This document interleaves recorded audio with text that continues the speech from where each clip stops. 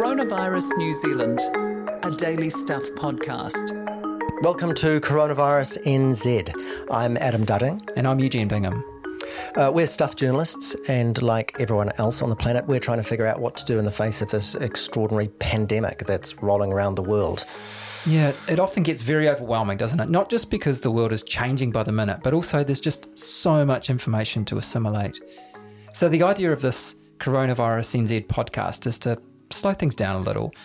We'll have a look at the top lines of the news of the day, but we'll also try to zoom in for a closer look at some things. And also remember to breathe. This podcast may be a bit rough and ready at times. Right now we're recording from my spare room, and half the equipment is borrowed from Eugene's trail running podcast. Most importantly though, I have sterilised our desks with meths and put Eugene 6 feet away from mine. My desk does seem to be one of those 1970s or 80s wooden school desks with so-and-so was here and a bit of a love heart. Yeah, I ran out of office furniture. Sorry, that's an organic collection find that I was going to... You can have plenty of time for DIY, don't worry. Anyway, so the idea is that we're going to draw on the reporters from the Stuff newsroom nationwide, but also going to catch up with newsmakers and just people living through these strange times. So later on today, we chat with Steve Kilgallen. He's the national correspondent with Stuff.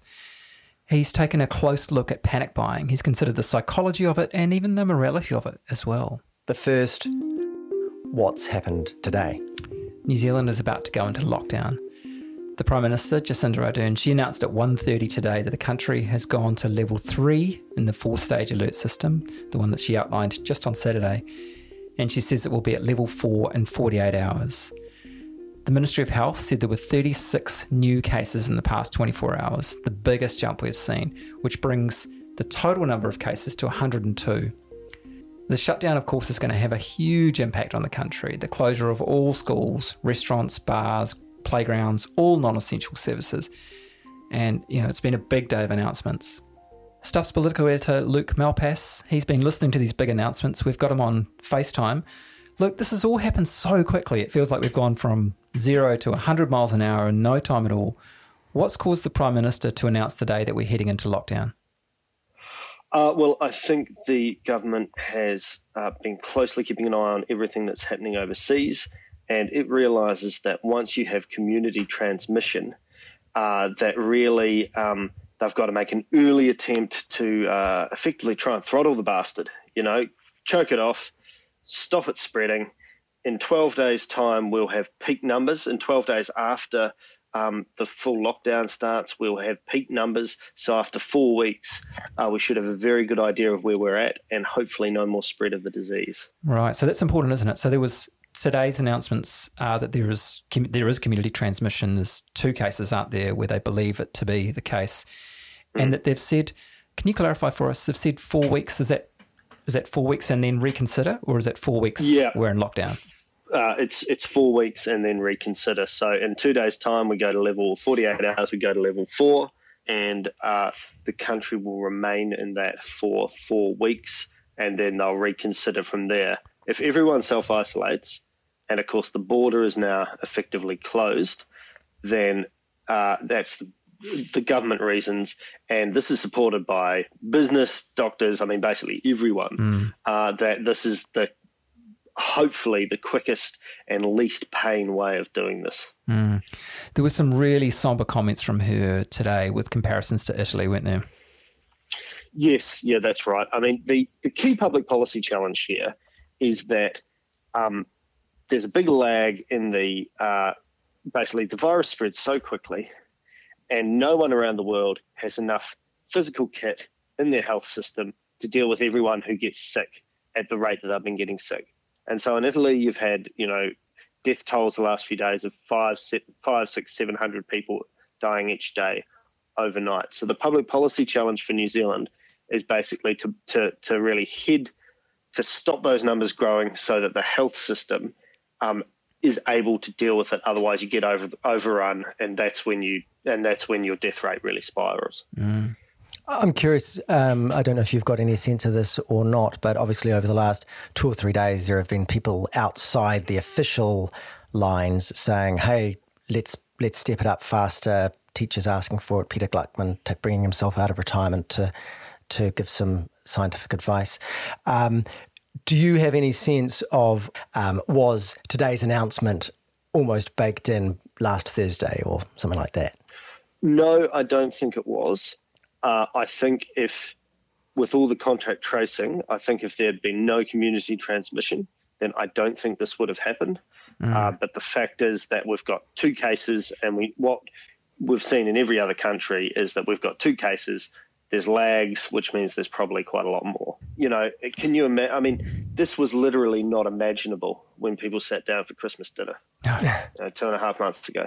Yeah, absolutely. And I think the government has responded to that, and it won't be in the fullness of time before we can really make an assessment about whether the right call was made at the right time. But I would note that New Zealand, as far as spread of the disease goes, New Zealand is probably, I think, 2 or 3 weeks behind where Australia is, and it's taking harder measures now than Australia is at the same time. So hopefully that will mean that that we managed to nip it in the bud. Yeah.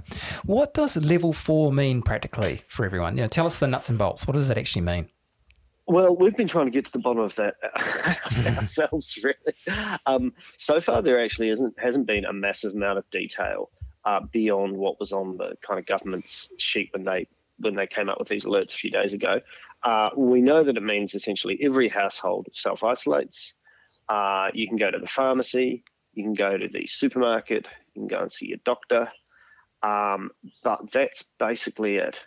You don't go and see anyone else. You can go to the park if you keep away from other people.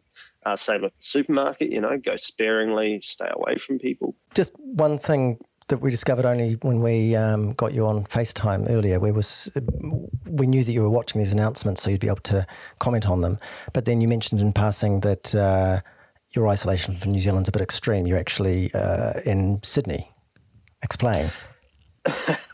Yes, my wife and I are having a baby in the next month. Congratulations. We thank you. We moved from Australia last year, but my wife only got over late last year, and so she'd had all her maternity care here, and so we were having the baby in Sydney, which wasn't a big deal up until about a week ago. And earlier in the week, we sort of thought, well, we'd better get our skates on and head over in case something happens. And I said, to my wife, they won't shut the border. That'd be ridiculous. Never trust a journalist with predictions. The old trusted journalist. So I've been in self-isolation for almost a week now.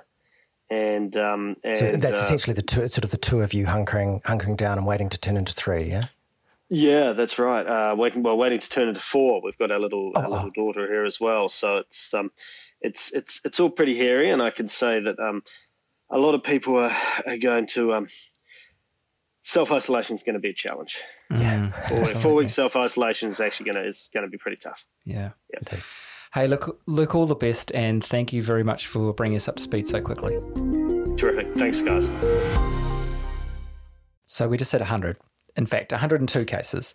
36 new cases in the past 24 hours, according to Ashley Bloomfield, the Director General of Health, who is that man who stands there very calmly, soberly at the press conference every day and announces something that just seems to get worse and worse every day. He seems to be hanging in there, though. He does. I mean, he's looking a little bit wearier each day as he makes these announcements. I noticed he didn't have a tie on at the weekend. There we go. That's a weekend for you. More than half of the cases are directly related to overseas travel. Most of the rest have some connection to travel. So I guess a relative or a family member, it's the same as a relative or friend of somebody who's travelled overseas. But 2 of the cases are being treated as community transmission.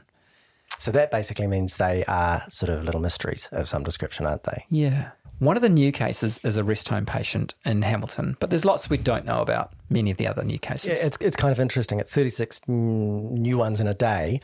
I almost feel nostalgic for, 5 days ago, which feels like 5 months ago, when Marcus Lush was doing these running tweets where he'd cram into the length of a tweet these little synopses of who it was. So when it was up to 20, he had man from Iran, couple back from Italy, Tool concert, guy who went to America, horses, the Dane, the Aussie dance guy, etc. And we all, early on, these people are all sort of individuated humans with little pen portraits, and now it's just 36. It's becoming a number. Yeah. Abroad, another day, another famous person, Harvey Weinstein's got it. No comment on that. No comment, yep. Actually, look, there's this thing I did want to talk about. Yeah. There's this PDF that I got emailed by someone who's a frontline health worker, and it's really interesting. So it's a couple of pages, and I think it's doing the rounds. It certainly did the rounds after I got it. I passed it on to a few people and going viral almost, you could say. The PDF you're talking about, not the virus. The PDF. Yeah. So it's called Real-Time Resilience Strategies for Coping with Coronavirus, and it's authored by Dr. Lucy Hone and Dr. Denise Quinlan from the New Zealand Institute of Wellbeing and Resilience, which I hadn't heard of. But anyway, these women have put together a 12-point thing, just real practical advice. Practical advice on how to keep your head together, really. I mean, obviously, we're getting all the hand washing advice, and we're getting the social distancing, and we're getting all the things that are going to stop the virus from moving as fast as it might. But this is the almost dealing with the fallout from that, which is life's a bit scary at the moment. There's a lot going on, and also we're losing some of the social buffers that we have, like you can't go and give someone a hug because you're feeling bad. I was thinking that last night. I nipped around to my sister's last night to pick up a bin tag for the rubbish collection, because when I went to the supermarket, they closed 2 hours early because they needed to restock. I went round to my sister's. She pointed to the tag and said, "It's actually, I've sterilised it." Wow. She'd sterilised the bin tag for me. I picked it up, and then we sort of looked at each other, and I thought, we can't do a hug now because that's off the books. So we sort of play acted a hug and felt a bit silly. Anyway, these are the things you have to do. But so I'm just going to read a few things from this real-time resilience strategies because I thought they're really, really good. So number one, choose where you focus your attention. Even at the best of times, humans are hardwired to notice threats and weakness. During the worst of times, it's more important than ever for our psychological health to tune into what's still good in your world. Psychologists call this benefit finding, and it's a key resilience skill. And the last bit on this number one is start your days or meetings with a quick fire round of sharing good stuff. Perhaps we should do that. Perhaps we should do that. From podcast episode number 2, maybe we'll look into doing that. Yeah. There are 12. I'm not going to read out all 12. I think we'll come back to this document from time to time because there was some cool stuff. But the other one that jumped out to me, particularly pertinent at the time of launching a podcast devoted to looking at a pandemic that's freaking everyone out, is number 6. Watch your media diet. Take a good look at your media intake over a 24-hour period and ask yourself, is reading these articles, watching these videos, or reviewing these headlines helping or harming the way I'm feeling and functioning? Importantly, she says nothing about podcasts, so I think we're safe. We're clear? Okay. We're completely clear. Right. You can listen to this without harming yourself. Exactly. But more importantly, don't let those images, videos, and notifications invade your day, your head, or your world. If the global news is making you feel overwhelmed, turn it off.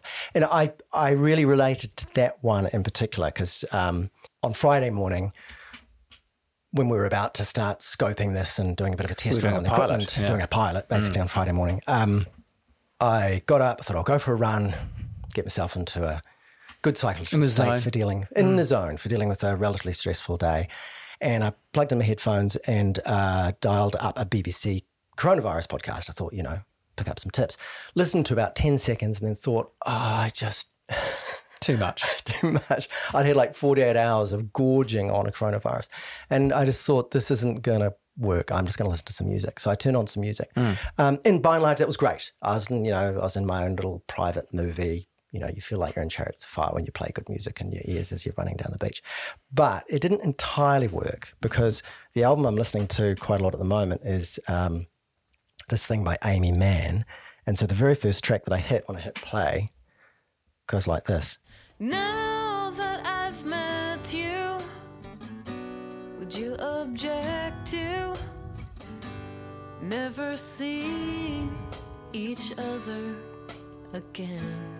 And arguably, she probably wasn't writing about coronavirus Song social of isolation. But it was like, if you are trying to make friends at a time like this, hello, let's never stand very close. Yeah, and it's the problem, isn't it, that coronavirus sort of invades everything, doesn't it? Even the lyrics of your songs, the police's "Don't Stand So Close to Me" came on yesterday, and you thought, what's that about? So yeah, don't stand close to me, Adam. We've got Stuff national correspondent Steve Kilgallen here. He recently did a really interesting piece about, I guess, the morality at the philosophical level of running into a shop, getting all of the toilet paper and filling your basket and running out, freaking out. What did you set out to find out, Steve, and what did you learn? I think the reason I decided to do a story was I read a lot of dystopian novels as a kid, and I really remember a sort of teen fiction one by a guy called John Rowe Townsend. It was called Noah's Castle, and it was about a guy who hoarded 6 months of food in his basement during some sort of apocalyptic breakdown, and his family turned on him, and everyone he knew turned on him, and in the end he had to give all his tins of beans away, and everybody hated him. And it just popped into my head at the start of this, like if you were that person now and you had a garage full of baked beans, whether the community would be particularly pleased if they were all starving to death around you.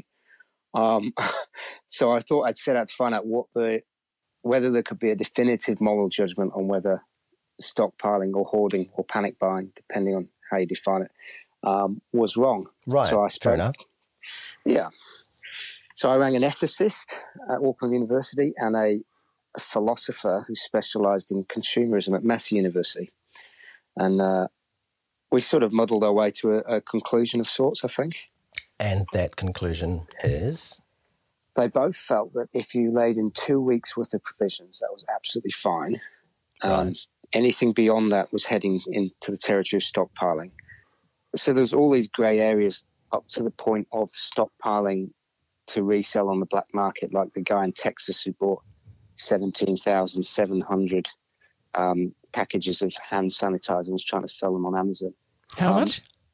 He had 17,700 hand sanitizers and was trying to sell them individually on Amazon. But the Americans, I believe, have taken them all off it. So, wow. And there's a similar case in Britain. There was 2 English guys who were buying up pharmaceuticals, were forced to hand them out after they were told not to resell them. So there's been a bit of that going on. I'm not sure if it's happening much here yet. But the conclusion was if you're doing that, that was ethically contemptible. You were the worst of the worst. But anything less than that, there was all these sort of grey areas. So Monique Jonas from Auckland University said to me that, you might be panic buying, but that might be to allay a deep underlying anxiety. So, do you judge people based on their psychological makeup? If you're panic buying because you're pretty callous, and maybe that's not very good, but if you panic buying to try and soothe your own fears about the apocalypse, then that's kind of understandable. So her argument was, if you're judging the bloke with the shopping trolley full of toilet roll, then you're probably worse than he is, because you should be showing a bit of compassion. And I could see that argument. Steve, you mentioned 2 weeks. That seems quite arbitrary. What's the maths around why 2 weeks? They were just suggesting, 2 weeks, 14 days self-isolation. That's a reasonable provision for that. Right. Quite likely outcome. And then I think the other aspect was, trying to make some guess at what would least disrupt the supermarket supply chain. I'd spoken to a couple of people who work at Countdown, and they're pretty stressed at the minute. I mean, that seems to be the big effect of all this, is the stress on the supermarkets and the staff and the supply chain. And I was at our local Countdown yesterday, and the shelves were pretty bare of certain things. You couldn't get any soap. Wow. What else was missing? Weird. So the soap was all gone. There was no hand sanitizer. It was weird. Some tin products were there and some weren't. There was 2 guys there from the company that sells the little tins of tuna fish for your sandwiches, and they were frantically restocking their entire section. So there must have been a run on lunchtime-sized tuna portions, which just seemed bizarre to me. And then at the checkout, I noticed one woman talking to the woman in front of her about whether she was panic buying or she wasn't, and she was defending what she had in her trolley, and that was intriguing. But the important question, of course, here, Steve, the big question, the real reason we called you.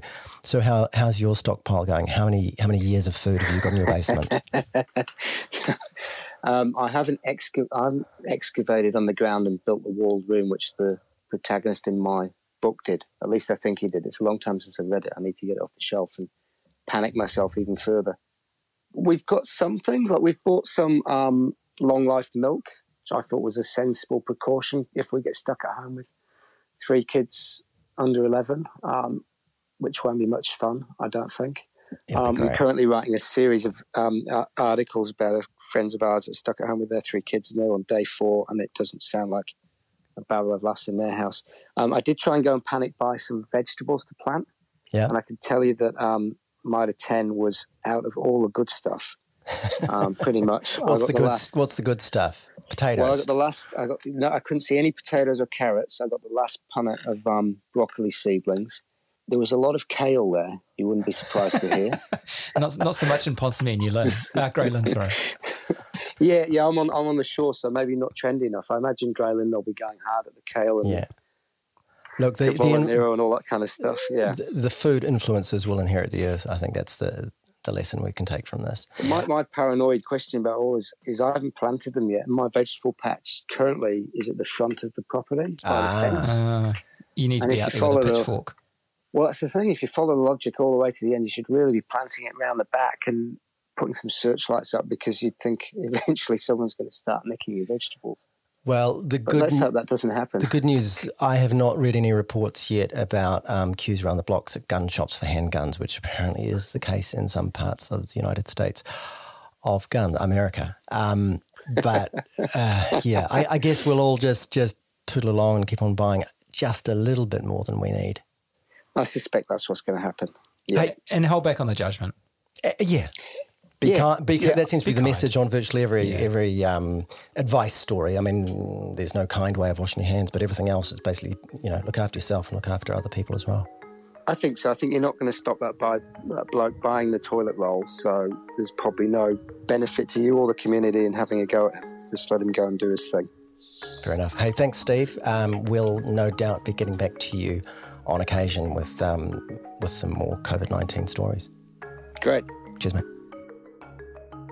That's the Coronavirus NZ podcast for Monday, the 23rd of March. I'm Adam Dudding. Here's Eugene Bingham. Thank you to Luke Melpass, Steve Kilgallen, Alex Liu, Catherine George, Patrick Crutzen and Carol Hirschfeld. We'll be back tomorrow, although because of the lockdown, Adam's going to be at his house, I'm going to be at mine. It's going to be interesting. Wish us luck. Ka kite.